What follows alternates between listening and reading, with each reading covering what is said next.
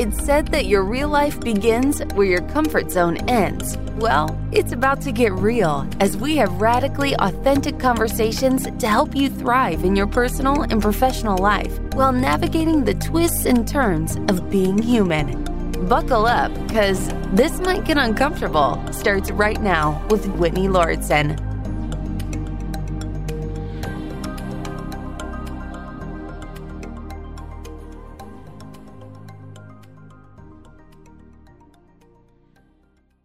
One of the most profound emotional experiences that I have been talking to friends and family members about, I don't want to say recently, as in a week, but I think certainly over the last year and a half plus of what has been transpiring on planet Earth. One of the emotions that I have really acknowledged that I have been struggling with and have talked to other close friends and family members, as I mentioned about, is loneliness. And the reason I'm bringing up loneliness to kick off this episode with our very special guest, Amber Fortier, is one of the reasons that I think contributed to this sense of loneliness that I've been feeling and with other people is the lack of community involvement, the lack of community presence. And one of my favorite places to go here in Los Angeles was my yoga studio, Jivamukti Yoga, which I had practiced many years ago in New York City when I lived in New York. I was actually a chef at the Jivamukti Cafe back in 2006, and that's actually how I got into yoga. Prior to working at the Jivamukti Yoga Center in New York City, I had never taken a yoga class in my life. And through chefing and creating this beautiful plant-based food for people, I was like, you know what? I'm working here. Why the heck am I not taking yoga classes? I'm employed by a yoga studio. So actually through food, the healing power of food, I discovered the yoga community in New York City. And then years later, when the Los Angeles version of Jivamukti opened, it was like this joyful moment, this like return to the start of my practice 14 years later. The unfortunate part, and the reason I'm going back to loneliness and community, is unfortunately my yoga studio was a casualty of the pandemic, as many yoga studios were, even larger chains like Yoga Works and so many healing centers, so many wellness communities, I think, were tremendously affected by this. I want to start this episode with you, Amber, today, talking about this uncomfortable feeling of loneliness and disconnect from community. And I know you've recently returned to California. You were overseas, so you've had some really interesting perspectives, I think, on this being in multiple countries during a pandemic and also running an incredible wellness business. You have this virtual wellness studio called EmbodyMe.live that we're going to talk about. But I really want to touch on the loneliness and the community and how those things are intertwined. And what's been your experience personally? And what's been your experience having gone through this in multiple countries, a pandemic in different countries? So it's been really interesting going through a pandemic in multiple countries. I was living in Amsterdam during the start of the pandemic. Right now I'm in California. So I've definitely experienced loneliness, missing my friends, missing my family, feeling worried, like, I hope no one gets sick and I have a chance to see you guys again. So definitely a lot of emotions and a lot of things come up during this time. But what's really helped me was always finding that sense of peace within myself. And of course, loneliness with the community is very present. We miss seeing other people. We miss being in our social groups. But what's really helped me to stay very grounded and stay very centered within myself is just really connecting with myself and really making sure that I feel really home when I'm with myself. That's a really interesting phrase, right? Because when I hear you say, making sure that I feel at home within myself, I want to dig into that and have you describe what that feeling, first of all, what that feeling, if you can describe, the emotions of what that feels like to be at home in yourself. And I think for someone like me who has struggled very much with loving myself, who has struggled with having this intimate feeling of home within myself, I'm in my mid-40s now, and I feel like I'm now just starting to get a deeper understanding of the feeling you're describing. What is that like for you? When you say feeling at home within myself, how do you describe that sensation, that relationship? And for me, and I'm sure so many of I actually know specific listeners of ours who do struggle with self-love and struggle with feeling connected to themselves. For someone who maybe hasn't practiced as much as you or isn't familiar with that feeling, how do you advise people to even begin that journey of connecting and feeling at home within themselves? Because it sounds to me like I've had a lot of challenges with it. You know, it has not been easy for me. Yes, it definitely has not been easy for me. It's definitely been a lifelong journey of, feeling very at home with myself. But I would just say it feels very comforting. I always know that at the end of the day, I always have my back. I definitely know that, I love myself, all of my flaws, all of the great things about myself, of course, but all of the nuances, they also have a place. They also make me who I am. And I love them with all of my heart. So really coming to this place of just radical self-acceptance and knowing that doesn't matter where I am or who I'm with or what I'm doing, I always have myself and I always can rely and trust on myself. And it's just really such a comforting feeling. I'm curious how you got to that place when you say that word trust and also radical self-acceptance. I feel like that's something a lot of people strive for, but it's a lot easier said than done. And I've been reflecting a lot on that and noticing the struggles that people are going through, especially on platforms like TikTok, where content creators tend to be very vulnerable and raw. And we see that as a growing trend of people just sharing the hard parts of their lives. And I feel like if you could sum it up, we hear and see a lot about burnout and also people just trying to figure out themselves and their sense of self. And when you share this, it's really inspiring, Amber, because it feels like you have gotten to a place where you're feeling a lot of that. So what was that journey that brought you to that part in your life? And what did you do and try to get there? So yeah, my journey has definitely been a little bit crazy. I definitely had a really, really rough childhood. My mom passed away while giving birth to me. And my dad, he remarried when I was 3 years old, but he passed away when I was 10. So I always felt this lack of belonging in a way. Like I never had that really strong connection with my parents. And my stepmom, we did not really get along when I was younger. She is like very, very different from me. And I was also raised as a Jehovah's Witness. So all of that combined, my whole childhood, I really never felt like I could be myself in a way. I always felt like, there was just some sort of disconnect going on. I always felt that, life is happening to me. I don't have control of my circumstances. I have to be this way and live this way if, I want to go to paradise, or else my parents are going to be resurrected and I'm not going to be there. And how selfish could I be for being that way? And this was actually something that my family used against me a lot, which is really wrong when I look back at it. I'm like, that is really like fucked up to say to a kid. But, because of all these things, when I was a teenager and trying to figure out, who you are, what do you believe, and, just figuring out yourself, I was just so lost. I really had no idea. And I knew that I wanted something more. I knew that there was something missing in my life. But of course, you're young. I had no idea, what I was looking for. So when I turned 17, I was like, okay, I need to get out of the house. I didn't really care about going to college, but, that was the only out for me because I was 17 at the time. So I ended up living on campus. I was like, yes, I have some freedom. I get to, figure myself out a little bit. And it was so hard though. I was going to school full time. I was working 3 jobs. I was paying for school all on my own.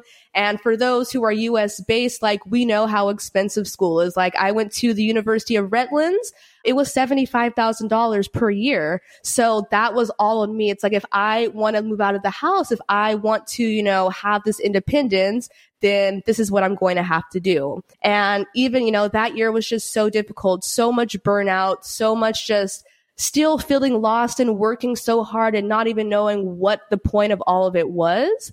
And I just had this revelation one day. I was, I think I worked like a 15 or 16 hour shifts at like 2 jobs. And I was just like, oh my God, I am so unhappy right now. Like, what is the point of this? I'm just so over, like, is this all that life is? And I just had this really weird thought that it's like, why am I working so hard and not making any money? Like, what is the point? Man, I should just be a stripper. And I had that thought pop into my head.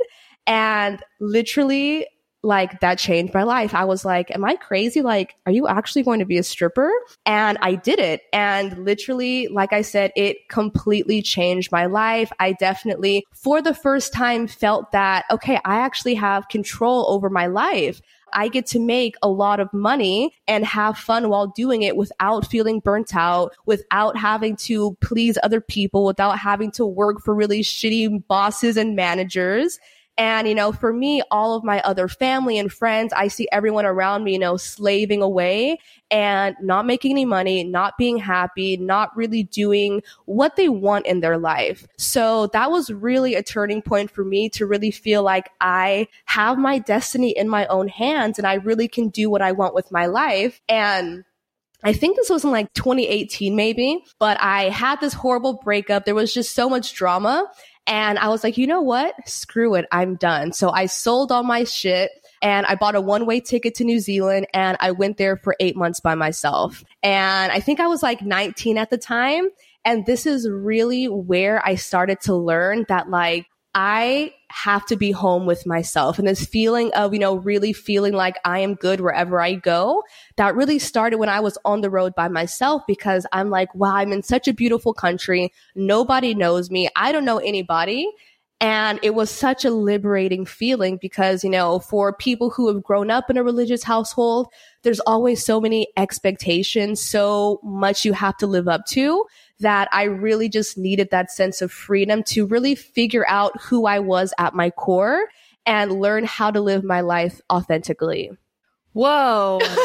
You've such a great story. And it's like, also, Amber, I really feel like you're living a life that a lot of people are interested in. I mean, first of all, you sharing that thought crossing your mind about maybe I should just be a stripper, it brought back a memory that I had in college of thinking the same thing. But hearing that you actually decided to do that, I'm so fascinated. And it also helps. We've talked a little bit about sex work on the show. There was an episode with our guest Kelly who talked about this a bit, and we talked about OnlyFans. And what you're describing about feeling that sense of control and freedom and the ability to express yourself. And if you are interested in, I assume that stripping counts as a form of sex work. Am I right? So yeah, there's a lot of stigma around that. I'm really curious, like, what was that journey like to make that decision? Did you tell anybody about it? Were you judged for it? And what was that lifestyle like? Because as we're going to get into later, you're doing something quite different with your life now. And so there's a lot of contrast that you've described in your story that I'm very curious about.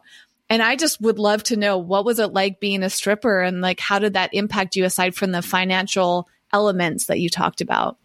So being a stripper is the greatest thing that ever happened to me. It's so funny because, growing up, I was just always talked about so badly in my family. So for people who, I don't know, as a Jehovah's Witness, you marry someone who's Jehovah's Witness, you raise your kids a Jehovah's, it just goes down the lineage for so long. So growing up, I was always like, they would call me the bad apple. So, don't hang out with the bad apple because, I don't know how the phrase goes, like one rotten apple in the bunch. I don't know how that phrase goes, but like, the gist of it. So I always had really, really low self-worth and self-confidence growing up, which is so silly looking at it now because I feel like I'm such an elevated, confident version of myself. But I really had so many limiting beliefs, so much guilt, just so many problems in my head because of it. And when I became a stripper, I really just learned that like, I am pretty awesome. Like being a stripper, you really get to just be yourself. There's no guidebook of,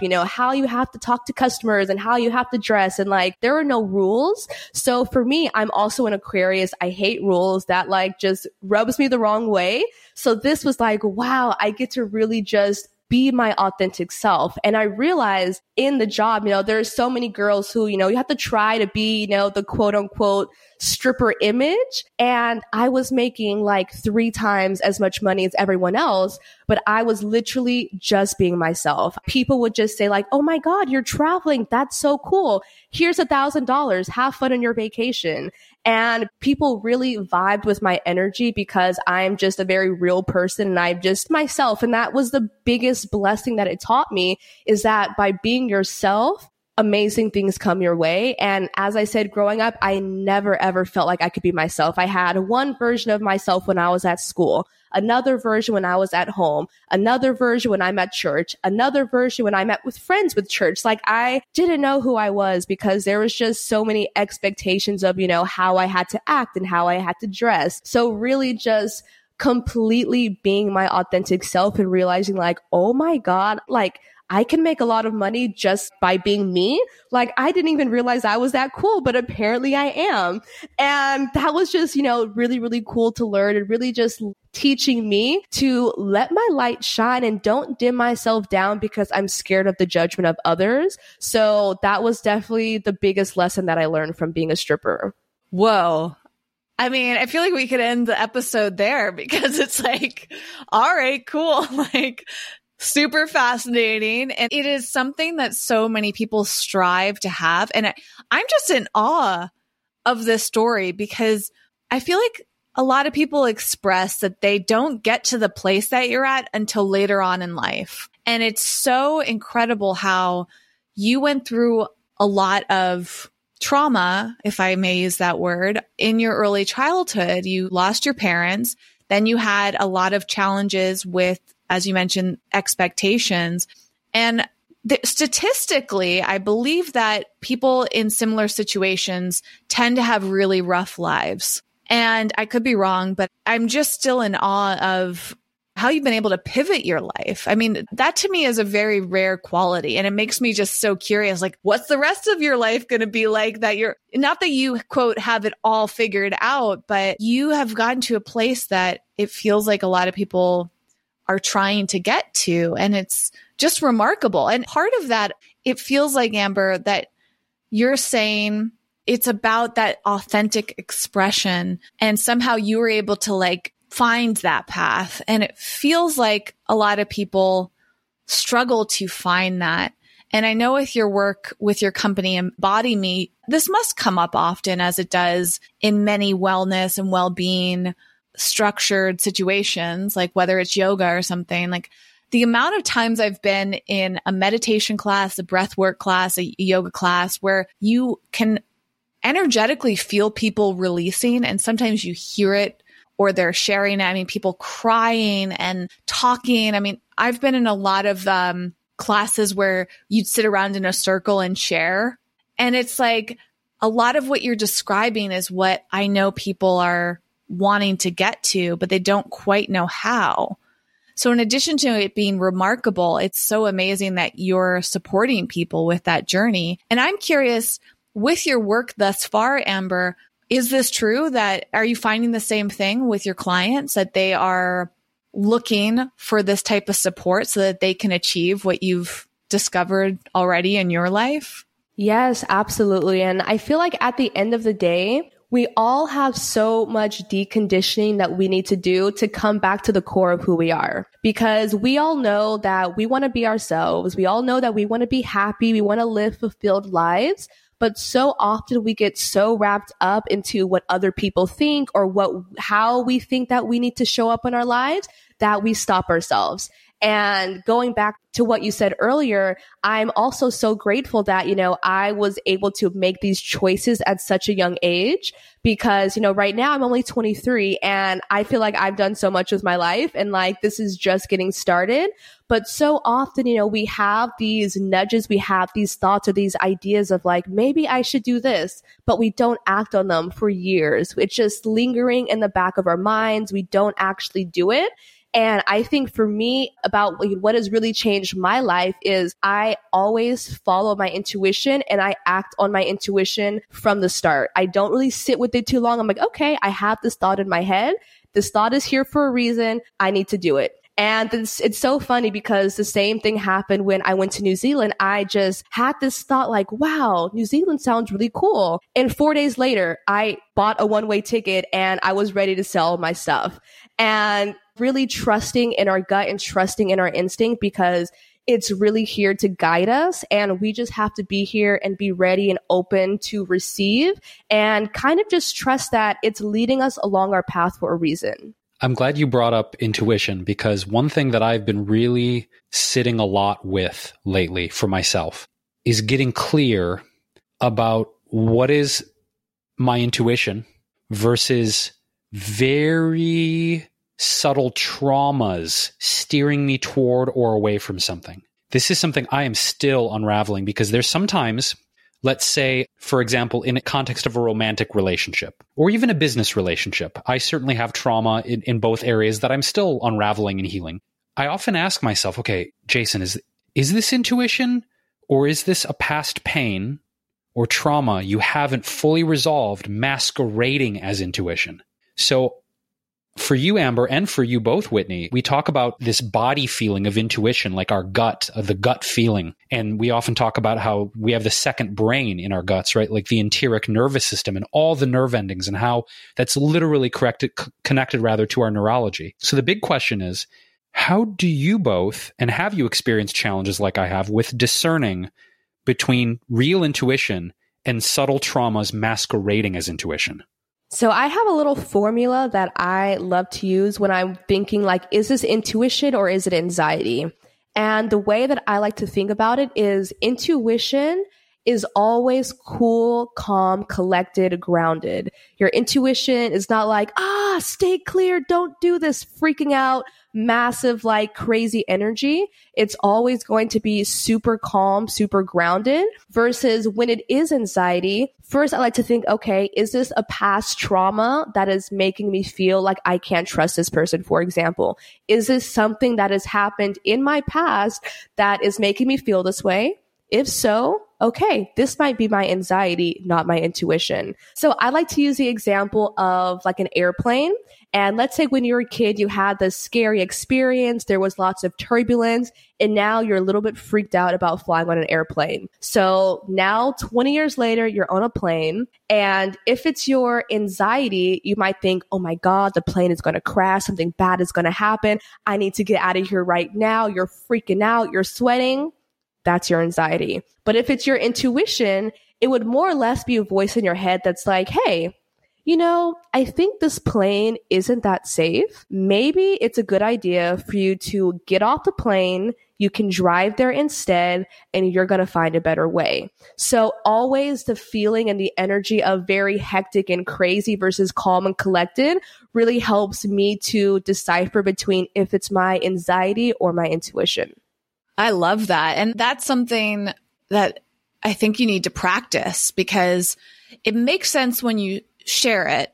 And then I reflect on times in my life where I've struggled to understand it, just like you, Jason. And this is actually why earlier I felt lit up when I heard you share the word trust, because that's my word of 2021. I identified over the past few years that I struggle trusting other people in some cases, but mainly I struggle trusting myself. And what you're describing here is this reaction that I have to not trust myself. And so sometimes that blocks me from knowing my intuition. And also, as I'm talking through this, I'm thinking, okay, but that is actually a helpful way to help me work on this intuition versus anxiety, because I have a tendency to trust my anxiety, not my intuition.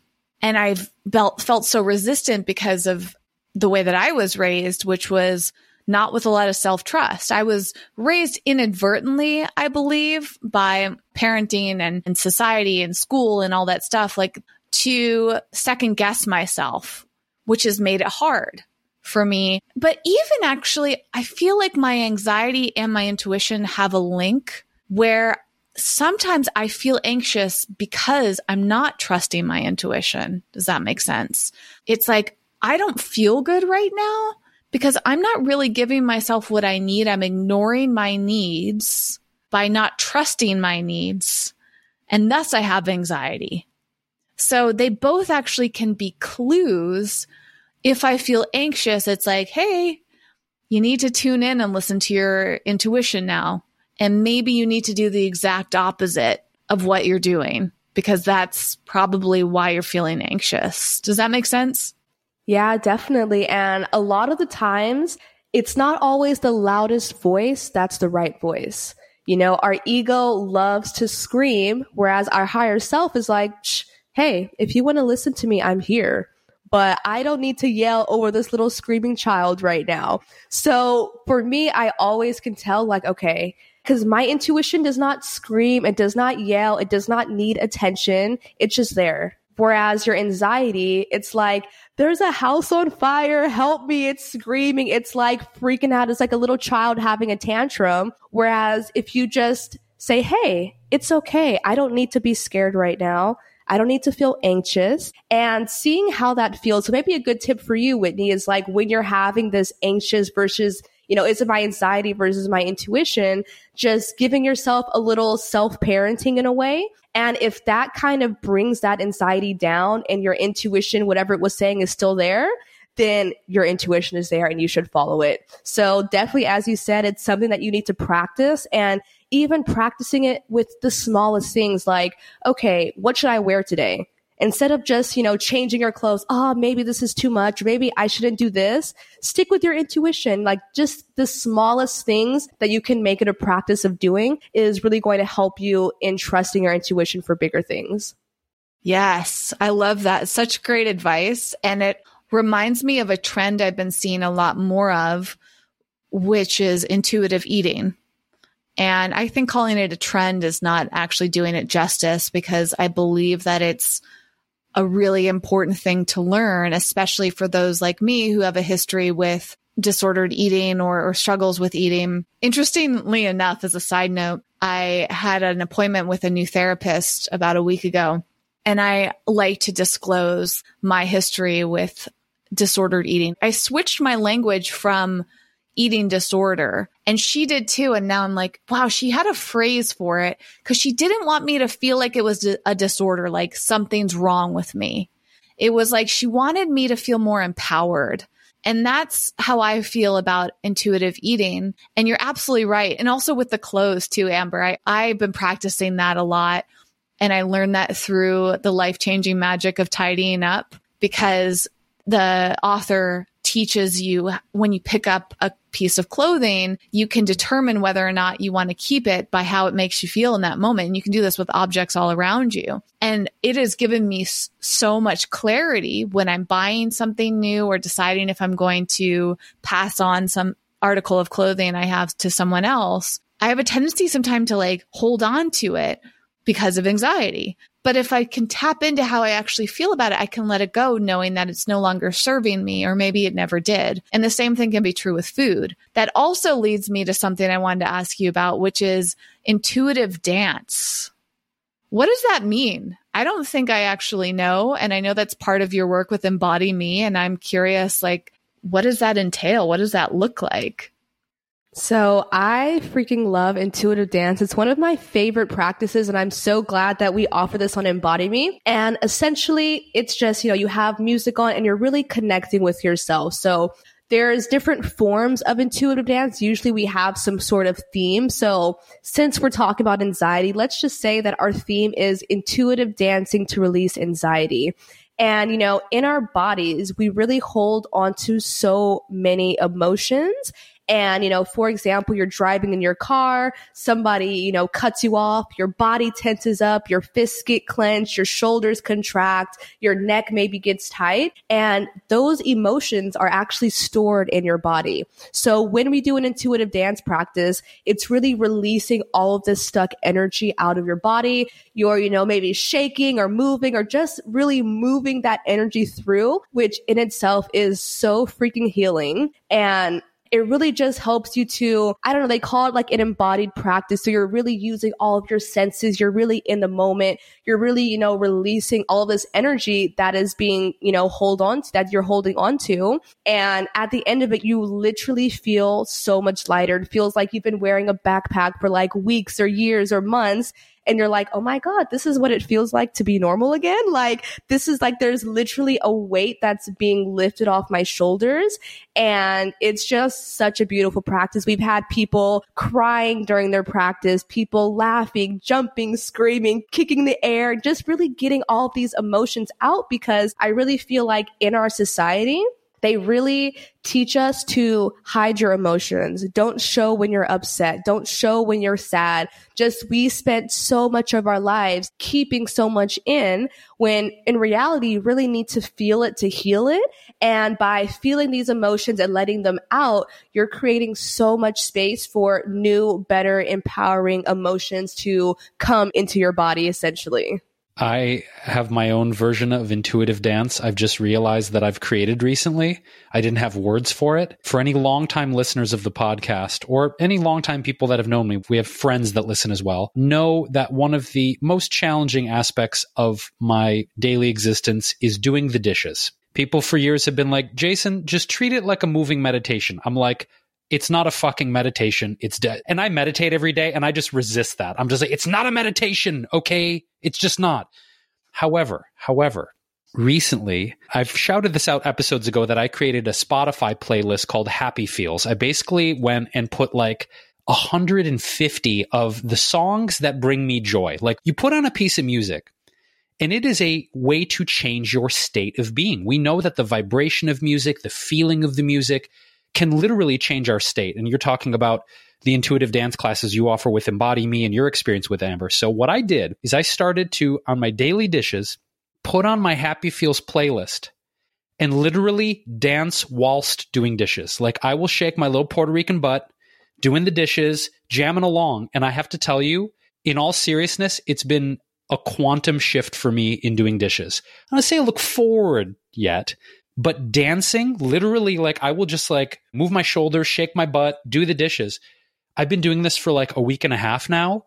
It has been a change in my relationship to doing dishes. So I don't know if you want to offer that on Embody Me, like intuitive dish dancing, but It's an idea. It's an idea. Please do. I'm curious, Jason, how do your animals react? Are they like, what is he doing? Or have they gotten used to it? Like, do you dance with them? I mean, I do grab them, like, because they like to be around me. So, you know, my cat Claudia, my cat Lynx, my dog Bella will be around in the kitchen while I'm doing the dishes. And yeah, if I have a giant stack of dishes and it might take me 30 to 45 minutes to get through the dishes, I might take a little break and grab them and start swinging them around. And they're like, Dad, what is this? Can't you just leave us alone? So when I involve them in the dance, they get a little freaked out and maybe slightly annoyed, maybe a lot annoyed.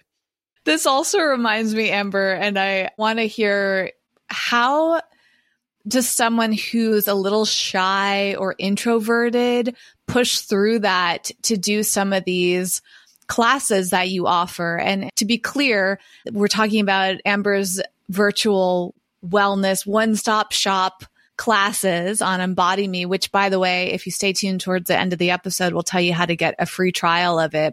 I have this flashback to when I used to do in-person yoga. Actually, the very first serious yoga class or center I went to in Los Angeles, they had what they called ecstatic dance. And I know Jason knows.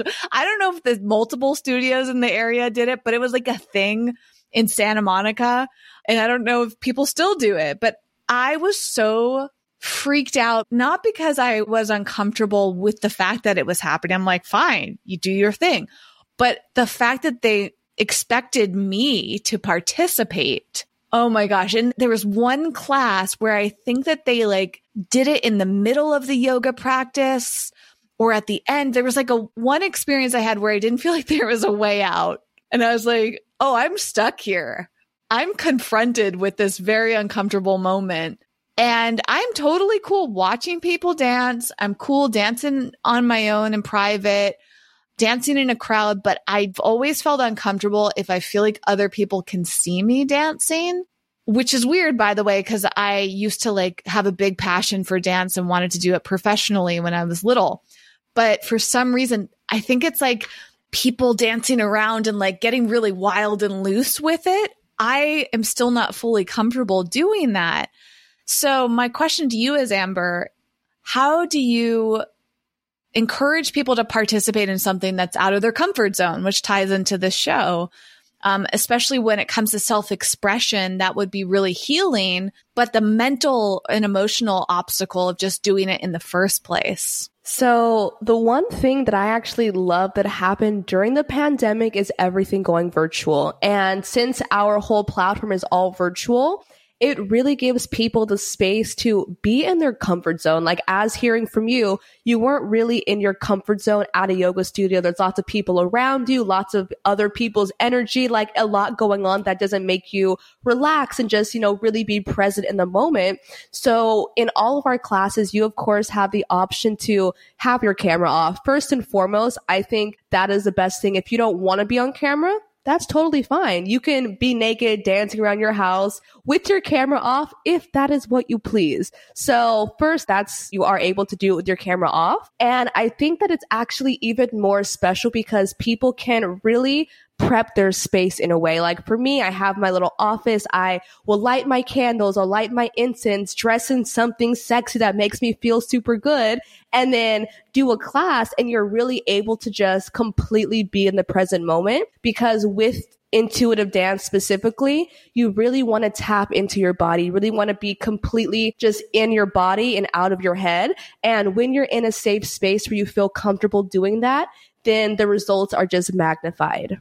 I mean, that immediately put me at ease, Amber. So thank you for sharing that, because as you're describing it, I was like, oh, okay. Like if I could ease myself into it, maybe one day I'd feel more comfortable. But like that flashback to being in that yoga room, I almost felt frustrated that I was uncomfortable. It was like, I want to participate on some level. Like I see all these people dancing around. They seem so free. I wanted to get to that place too, but I just wasn't fully there yet. And I think that's a huge part of the wellness journey of wanting something, but feeling so uncomfortable, you don't know how to push through that barrier. And I love that you offer that. I absolutely agree. I transitioned to doing virtual yoga classes, and I like that I can support myself in the way that I need versus trying to adhere to the structure. This also goes back to part of Jason's questions earlier, which was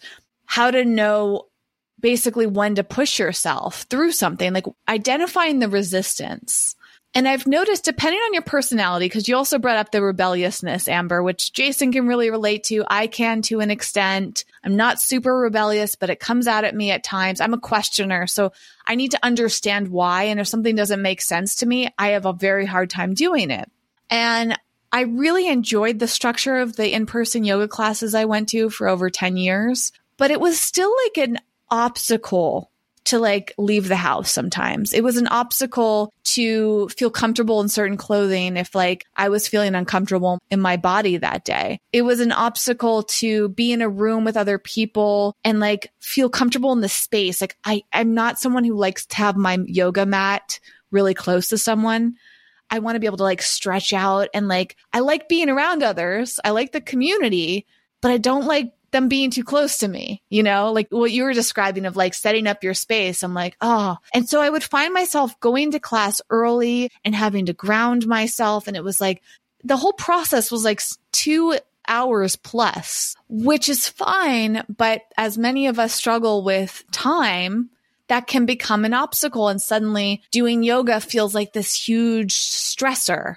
But everything that you're describing, it's oh, you mean I can get all the benefits of something without all of those stresses and obstacles? That's really exciting. And it lit me up just hearing you describe that. I want to take one of the intuitive dance classes now, knowing that I can have my camera off and no one has to see me if I don't want them to is really nice. And I think that's an important element because on this show, we call it This Might Get Uncomfortable because it doesn't have to be uncomfortable.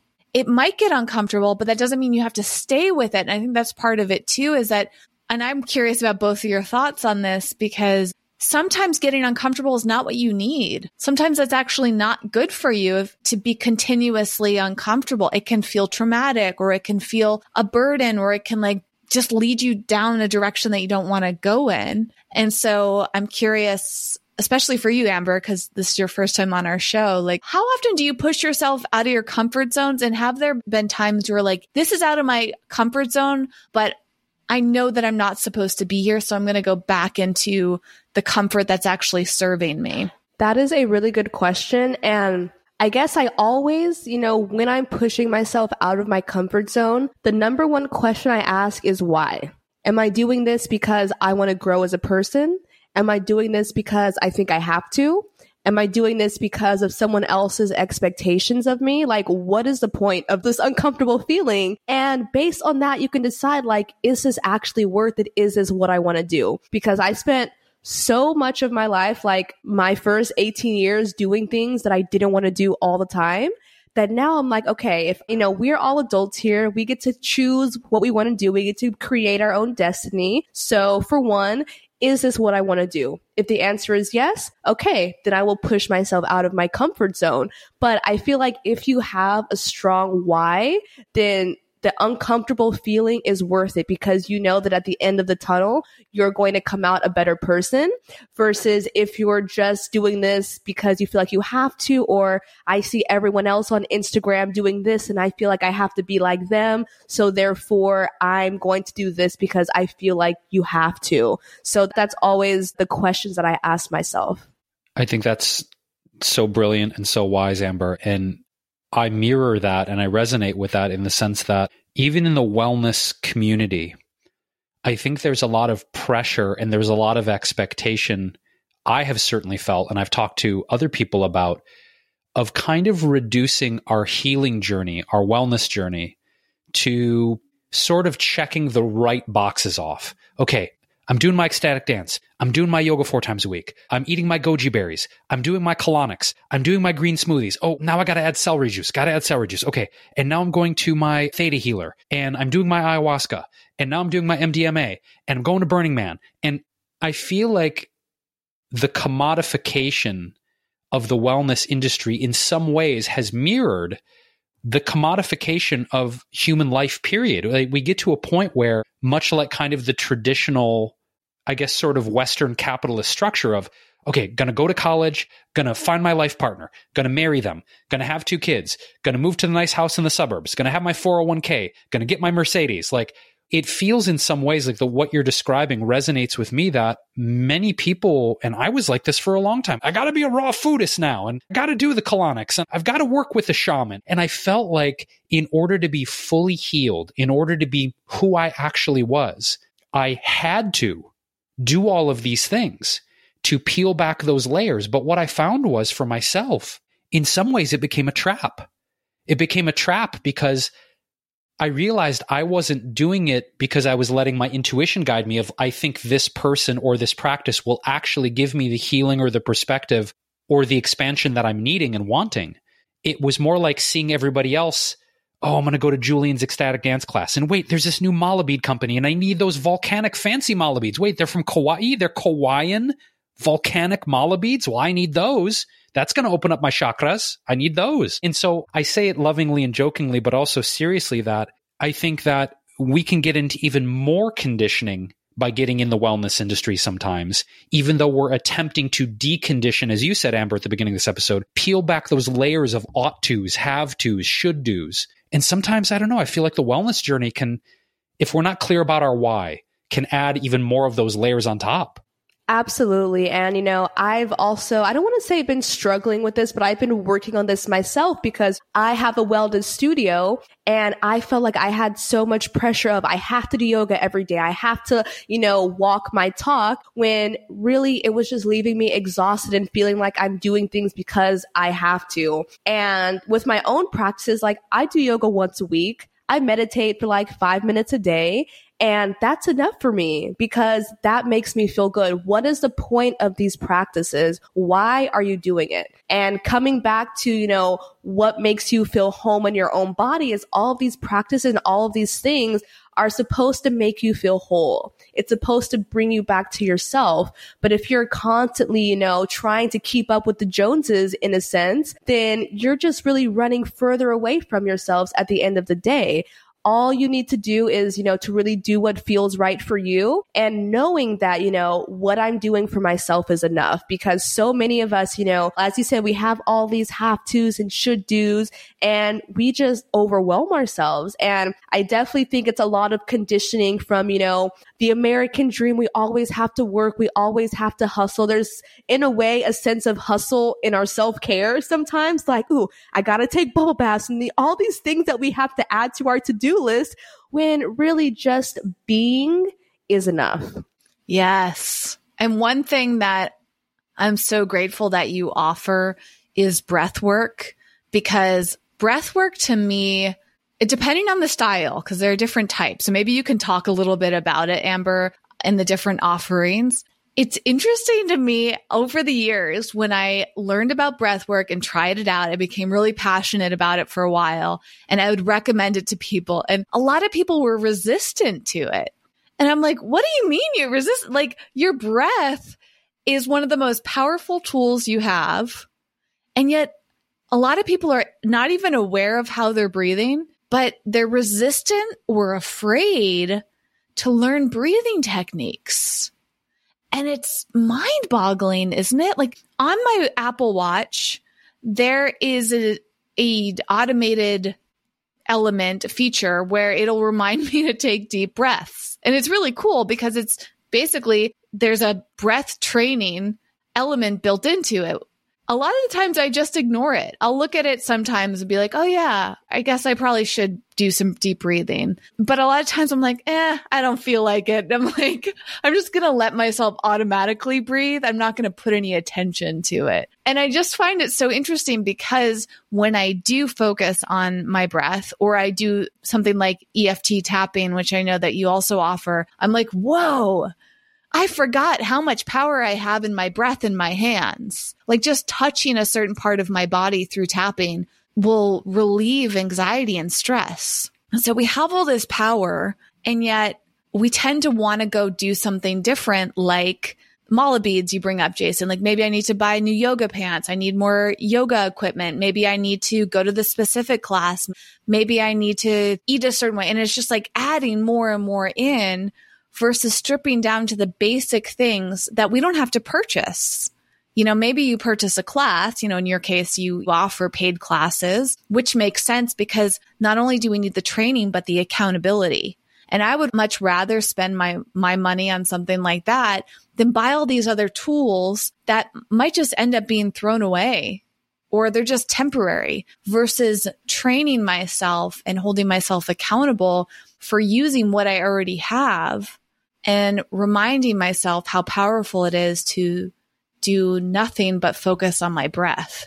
Yeah. And I feel like, no hate to your mala beads or whatever devices and things that you have, but a lot of the time we try to use them as a quick fix. I'm just going to, drink this Slim Fit shake and bam, 15 pounds gone. Don't have to think about it. So we're so conditioned, especially with, marketing and advertising these days, of take this pill. It's a quick fix. Do this. You're going to feel better, without actually doing any of the work. And a lot of the times, I've also felt resistance when I'm doing breath work or meditation. And it's normal because we're not used to sitting in silence. We're not used to sitting with ourselves and really calming our energy down. And when I really learned about the biological benefits of breathing, I was just completely mind blown. I'm like, wait, so by taking like 10 deep breaths, I'm releasing chemicals in my body that's helping me to digest, that's helping me to relax, that like so much is going on within us that the breath is so important. And we're really living in such a stressful society, like we are constantly in our flight or fight mode where, you get a text message, bam, that, spikes up your adrenaline. You're driving in traffic. You get a call from your boss. You check your emails. You get a notification from Instagram. Like, there's a million impulses being thrown at us 24/7 that our bodies are really in fight or flight mode for an unnormal duration of time. And so many of us really live in this fight or flight mode. And especially if you're breathing really fast, it just has a lot of really bad long-term effects on us. It has effects on your stress level, your sleep, your weight gain. Like, there's a million different ways that it can impact you. And simply by just taking a few moments to slow down your breathing, focus on your breath. It might feel a little bit weird at first because you're like, okay, I'm just, need to sit here and breathe. But in the end, so much is happening on a biochemical level that you will just feel so refreshed and so nourished and so amazing at the end of it. And by learning to incorporate these things in your day-to-day life and, learning just how to live and breathe a little bit slower than normal, you're going to notice the effects of how much more calm and how much more grounded you feel. And it will also teach you how to recognize when certain situations or certain people are really not good for you. And this has actually been really helpful for me. But because I'm always so focused on my breath, I can hang out with someone and instantly, if I notice that I have a spike in my heartbeat, that I'm starting to feel anxious, that maybe I'm starting to sweat a little bit, then I'm like, okay, what is it about this situation that's causing my body to react this way? And that will give you so many clues, and it will help you to live your life in alignment based on, how your body is reacting to things.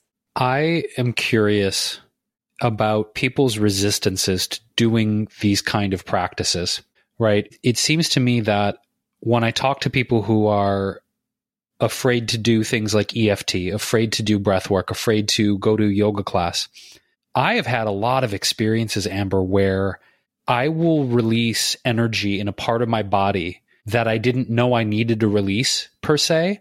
And there's a lot of stuck emotion in that part of the body. People always joke in yoga classes, and you probably have heard this a million times, being that you run a virtual wellness studio. We carry stuff in our hips, right? There's a lot of energy we carry in our hips. I've always had tight hips. And I can't tell you the number of times Whitney's actually been in certain yoga classes with me where I will literally in the middle of class just start weeping, start crying out of nowhere. I didn't come into class sad. I didn't come into class feeling depressed, but something will happen in the middle of a yoga class, a breathwork class. I've done it in tapping workshops where I will just suddenly just break out, bust out, cry, just bawling in the middle of class. And I wonder if people subconsciously are afraid of not only facing those emotions that they didn't necessarily know that's why I say subconscious, that there's things on a subtle subconscious level that they know that need to be addressed and healed and looked at. But the fear of not only having that emotional release, but having it happen in a public setting, right? Because I think culturally, by and large in American culture, there's a lot of shame around crying in public or in front of strangers. There's a lot of shame in showing raw, visceral, painful, uncomfortable emotions around people. Like for me, as a man in America, it was always like, don't cry. Guys don't cry. So all the times like I've cried in a yoga class or a breathwork class or a tapping workshop, that came up. It was like, oh my God, I'm crying in a room full of people I don't know. Holy shit. And I wonder if that holds a lot of people back from attempting or even experimenting with all of these wellness classes that you offer, the things all three of us are so passionate about, because they're afraid of having that kind of really profound and deep emotional release, A, but B, in front of a whole room of strangers. I wonder if that really freaks people out. And I feel like part of it may be that people, are afraid of, letting their emotions come out in public. But I think to go even deeper than that, we often associate our identity with these feelings are who I am. So I know something that I personally went through is, I'm scared of who I'm going to be at the end of this. There's so much unknown of, okay, if I release these emotions, if I'm not this depressed and anxious and whatever person, then who am I? What am I? It's so much unknowingness that people are really scared to, they're scared of change. I think, a lot of people, are just, a bit scared of the unknown, a bit scared of who they are when they release certain parts of them. And this is what I've heard from students as well is, I'm scared to be someone who I'm not. I've always held this anxiety within me. I've always been this person. So what do you mean I can be a different person? So I feel like maybe it also subconsciously is a little bit of that, in addition to, feeling insecure in public and, feeling out of your comfort zone in that way as well. Wow. That's very profound, and it makes a lot of sense when we look at the types of resistance people face. It's really tough, and we do so much escapism, so many distractions. I acknowledge that. I think it's something that most people face. Like, I don't think I know anyone who doesn't have some sort of distraction. I read this book, Stealing Fire, and it had me reflecting on like all of the things that we do to make ourselves feel good, to have pleasure, to alter our consciousness. And sometimes it is dance. Sometimes it's sex. Sometimes it's doing a drug or alcohol, or playing the video games are a huge thing. And those things aren't inherently bad or wrong. It really depends. It's a case by case thing. But I like to ask myself, similar to what you were saying before about getting out of your comfort zones or staying in your comfort zone, right? It's like, well, why am I choosing this? And is this the right thing for me? And sometimes I don't have the answer. So I'll set a time limit. For me, my current favorite escape is watching TikTok videos. And sometimes, yesterday, I was having a low energy day. So I literally spent hours watching TikTok off and on and laying around in bed. And it's interesting too, because there's the hustle culture mentality that I feel like I'm trying to break free of. So sometimes I'm like, hey, if you just want to spend the day, a random Wednesday, laying around watching TikTok videos, do it. And sometimes I feel like that's actually really good for me. But I have to ask myself regularly throughout that period, like, does it still feel good? And doing something like setting a timer has been helpful. I've done the same thing with food, because food can absolutely be something we do to comfort ourselves. There's the term comfort food, but even foods that we don't associate as comfort foods, sometimes it's just the act of chewing and the texture of food. And I'm sure the two of you have experienced at some point where you're like eating something and suddenly you're like, do I even still want this? Like, the first bite is generally great, but then like you can get into this unconscious experience with food where and I'm doing this hand gesture of like thinking about like sticking your hand in a bag of chips or popcorn or any sort of like food that you can grab by the handful and just eat and eat and eat. And man, like, it's fascinating to me when I have awareness and I stop mid bag and I'm like, do I really want to finish this bag? And not from like I don't want to eat too many calories standpoint, more of a, well, if I'm not deeply enjoying it, then what's the point of me finishing the bag? Because I might find more enjoyment by putting the bag away and eating it another time. And I've noticed through training, actually through yoga, but like it was through some wellness classes I've done in the past where they'll have you taste chocolate, and instead of like chewing it really quickly, but just like let it sit on your tongue and melt and savor a tiny piece of chocolate. If you savor it and pay attention and close your eyes and like notice everything about that one piece, you could feel truly satisfied with the smallest portion. But I think we've become conditioned through our lifestyles to eat food really quickly and not even savor it for what it is. And thus it becomes this habit. And maybe that leads to overeating, and maybe that leads to numbing out and not even taking in something that's really special. I mean, the fact that we're so disconnected, many of us, from our food systems is kind of nuts. And we take food for granted when so much work went into creating it, and then it's gone within like a moment and we're on to the next thing. I think that's one of the greatest meditations that you can do, but it has that whole awareness around like, why am I eating this food and how is it making me feel? And the more I can tune into those questions as I'm doing something, food or whatever else, shopping, even like we've talked about retail therapy on the show and how similar to, as we discussed, people are just trying to buy something to make themselves feel better, but it's not really getting to the root. And I think all of that is coming up for me as I'm hearing you talk about this fear to change. It's like, it feels too hard to even just stop and savor things sometimes. But if we can just try it out a few times, we might find that we prefer it that way. I had a real-time realization I wanted to share that just totally, the reason I was smiling, it was like, holy shit, I never made this connection before. talking about the presence of food and being present while we're eating, that the act of self-nourishment. The other day, because I've been a little bit under the weather lately, I've been doing a lot of soups. Even though it's the middle of summer, I still like to rock me some nourishing, dense, hearty soups when I'm not feeling all that great. And the other day I had a big bowl of soup. Like, I was looking, I'm like, that's a big old bowl of soup. And I'm eating the soup and I'm trying to be as present as possible to each bite of this soup because it was a good soup. I was proud of this soup. I was like, good job, Jason. You made a good soup, brother. What kind of soup was it? It was a chipotle, like bok choy soup. It was like a miso chipotle broth, just really hearty, really healing, really simple.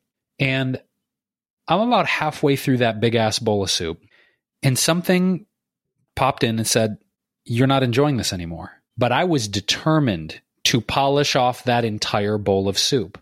Here's what I just realized, right?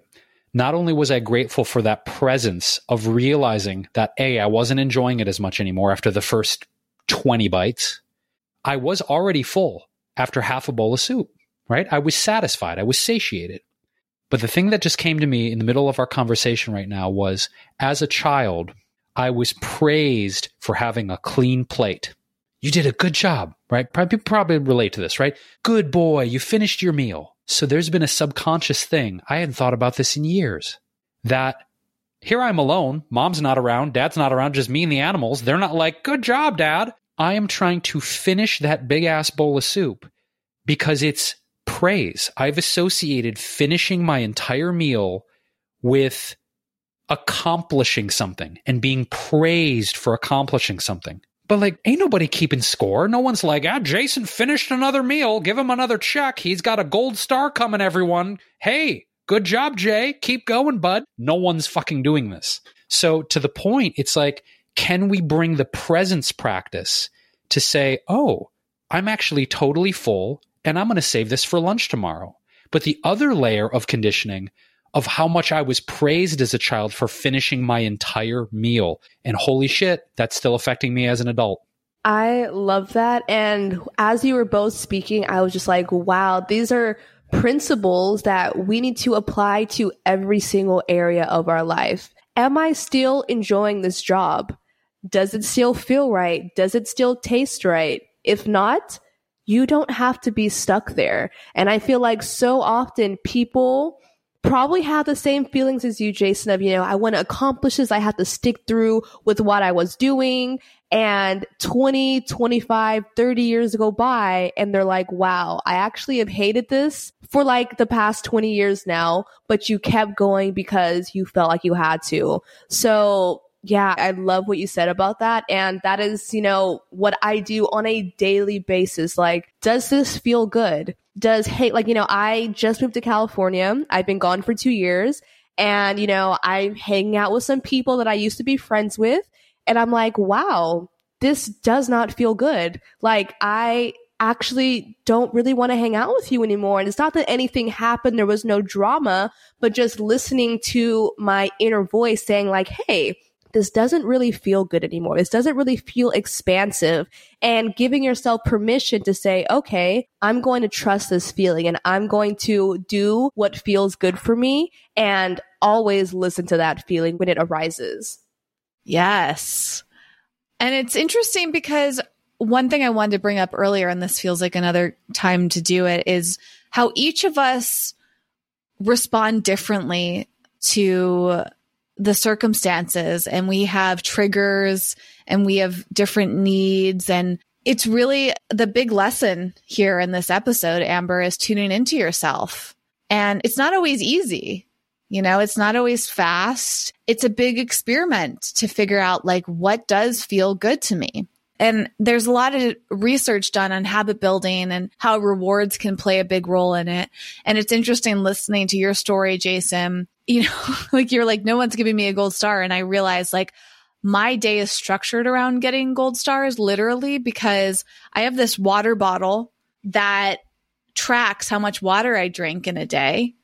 And it lights up and does like a little celebration when I finish the amount of water for the day. And my watch tracks it so I can look. And right now I'm like, I think 30% through the amount of water I'm supposed to have for the day. Now that's actually beneficial for me because without that, I might not hold myself accountable. So those little rewards from a device are helpful. And I do the same thing with exercise. Anyone who has an Apple Watch knows that like you can turn it on to have the activity monitors, and it tells you how many times you've stood up, which I love because standing is so important in this day where we spend so much time in front of computer screens and in office chairs or whatever chair you have. And B, it tells you like how much you've moved your body and exercise, which I think is so important. And yesterday, I actually looked down at my watch and I'm like, oh no, I haven't moved my body that much today. And I had these two thoughts cross my mind. One is like, to your point, Jason, it doesn't really matter. It's just my Apple Watch. Like, who cares if I don't meet my movement goal for the day? But then another part of me was like, no, I want to complete the circle. I want to get my reward. And I just decided I'm going to listen to that and see how I feel. So at like 9:00 last night, I did a pretty intense exercise on my rebounder, actually, which is my mini trampoline for anyone watching on YouTube. Well, it actually was stored away and I hadn't used it for a few weeks. I took it out and found a class using the rebounder, and it was fun. And I burned calories and got my movement score for the day. And I was like, great. And I had all these endorphins rushing. And it's so interesting when you come to those crossroads and you have that chance to say, I don't really need to, like, I'm not going to bother. Or I know I don't need to, but let's just see what happens if I try it. And that tends to work really well for me. Also, based on the research of habit building, just having that push, that accountability, which I think is such a huge part of your virtual studio, Amber, is like the community element is so key, because when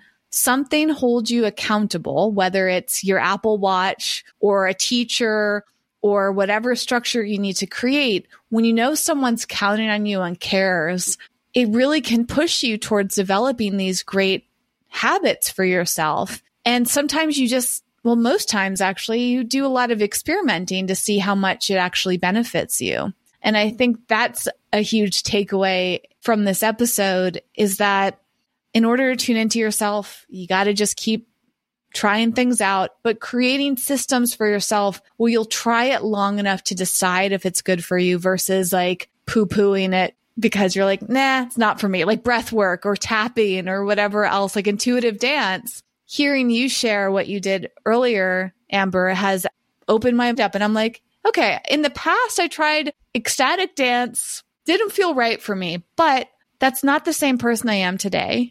Why don't I give it another try again? And the great thing about virtual classes too, Amber, is that like you can always leave early. Like in-person classes, it's very awkward to leave a class early. And sometimes that's for the better. You have to tough it out and just, really give it a chance before you leave. Virtual classes, for better or for worse, you could just leave. But maybe that works for you better. And it allows you to say, at any point, I can just leave. And maybe that will open you up to trying something new. So I'm just incredibly grateful that you offer what you do with Embody. And this feels like a good time to let our listener know that as a sponsor of our show, you're offering a 7-day free trial, right? And they just entered the code WELLEVATR, WELLEVATRN, to your website. So Amber, before we wrap the show today, I'd love to, maybe hear you describe the process of signing up and what they get. Maybe what are the first steps for someone who wants to start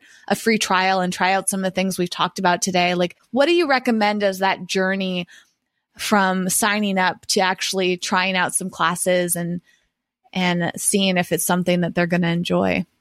So the sign up is very, very simple. You just go to our website at embodime.live, and there will be a little link for you to do your 7-day trial. And we have a quiz at the bottom of the page that I always encourage people to try to do the quiz first. And you just answer some questions, and it will just let you know what types of things might be right for you. So we have different meditation classes, we have journaling classes, fitness, yoga, dance. Like, we have a lot of things that we offer. So if you're feeling a bit overwhelmed, like, I don't know what to try, do the quiz. That might give you some guidance on what's right for you. And I would just say, have fun and experiment. You can try something once and say, yeah, this isn't really for me. But at the end of the day, you'll feel really good that you did try it out. So we've noticed that a lot of people actually during their 7-day trial, they will sometimes do 1 or 2 classes a day and think like, wow, like I can do a short 20-minute meditation in the morning. I can do something at night. There's so many different ways to mix and match and find what works for you. So have this, playful attitude of just giving things a try without having any expectations. You might not like it. You might fall in love, but it's worth it to just give it a try anyway. My question too is, I know some of our listeners might view themselves as very, very new to some of these practices. And some people might be very, very experienced with things like breath work or EFT tapping or even journaling. So in terms of how you structure the offerings, do you guide, say, beginners into more beginner level classes? Are there advanced classes? How do you structure that to meet people where they're at, Amber? Because I know there's people from a variety of different experiences and backgrounds who are listening to this episode. So all of our classes are beginner friendly, and I would just say come as you are because you are experienced enough just by being where you are right now. There's no qualifications that you need. Just come with an open mind. We are here to guide you. If you need modifications in like a yoga class, for example, we always give modifications. If it's something at, like breath work, the classes are very easy, very simple. You can ask as many questions as you need to. So I feel like sometimes we have so much pressure on like, am I good enough to try this? Am I ready? But just know that wherever you are right now, you are ready enough, and just give it a try and you will realize how effortlessly these things come. Yeah, you also have such a great blog section on your website, which again is EmbodyMe, EMBODYME.live, LIVE. And I think just the articles, I was, going through your website and seeing some of the new articles you've posted. And the blog is just chock full of amazing information if people want to learn about chakras, if people want to learn about Ho'oponopono, the sensational styles of yoga for relaxation. You've got some really specific posts in there, which I think is great because sometimes when you see blogs, right, it'd be like, oh, this is like super general. But I love the specificity and how well written it is. And I love the diversity. You have so many teachers and so many writers. And am I right in understanding your teachers and your contributors are all over the world? Like not your staff, but your contributors are literally international. You have people from many, many different countries here. Yes, it's so amazing. Even our teachers, I think we're from 11 different countries. So there's US, South Africa, India, Germany, Spain. Like we have such an international team. And it just makes it so special because you really get to do something that's a little bit out of the ordinary. I feel like when you go to, an in-person yoga class, for example, it's the same teacher. The teachers are all more or less from the same area. So we really have such a mix of experience, which really makes it so unique and so special. And you really get to just make friends with people from all over. I really love our platform because, sometimes the other day was so funny. We had this like EFT tapping class for attracting miracles. And we were all hanging out for like 30 minutes after the class, just talking, chatting. And it's like, oh my God, like, do you guys need to go? Like, we're just here talking and the class is like way over. And it's just really nice to connect with very like-minded people who are open to having new connections, open to these new experiences, and who are all just trying to embody the best version of themselves. It's beautiful. We can't wait to share this with our fans and our followers on social media. And again, for you, dear listener, dear watcher on YouTube, however you're consuming this beautiful podcast, again, the website to enjoy Amber's incredible virtual wellness studio, it's EmbodyMe.live, and you can use the code WELLEVATR, WELLEVATR.com for a 7-day free trial to take a deep dive, experiment, get comfortable, get uncomfortable, do whatever you want to do. It's in the comfort of your own home. And we just really are so grateful for your wisdom, your lightness, your joyfulness, everything you've been through, Amber, in your life too. I think you're a living example of someone who has been through a lot of loss and struggle and challenge. And here you are shining, sharing, creating this beautiful online community, and being a living example of not allowing the challenges and the tragedies to derail our lives. I think for so many human beings, myself included, I've let loss, I've let challenge, I've let my perceived failures really derail me for big, big periods of time. And I just really love your energy and your perspective and the presence you bring, showing us that we don't have to be defined by our story. We have a community of people that are here to help us. And you're just a living presence of that. So it's just been a wonderful opportunity to get to know you. I mean, immediately when Whitney and I met you, we're like, oh, Amber's our person. Like, we knew it immediately. I remember we looked at each other, we're like, yeah, she's our kind of human being. So I just want to acknowledge you for that. And thank you for bringing that presence into the world with your classes, with your brand, and here on the podcast. It's just been a joy having you here.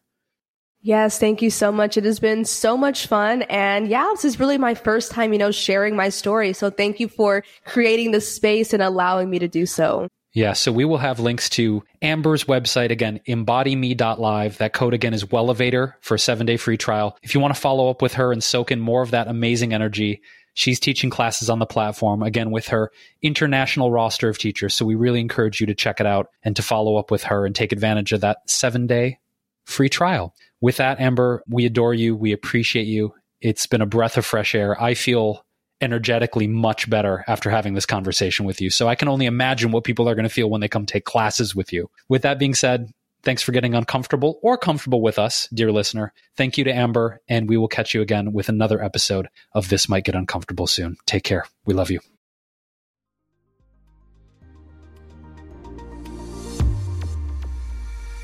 Thanks for listening and getting out of your comfort zone with us today. For show notes and more high-performance resources to help you thrive, go to wellevator.com. That's WELLEVATR.com.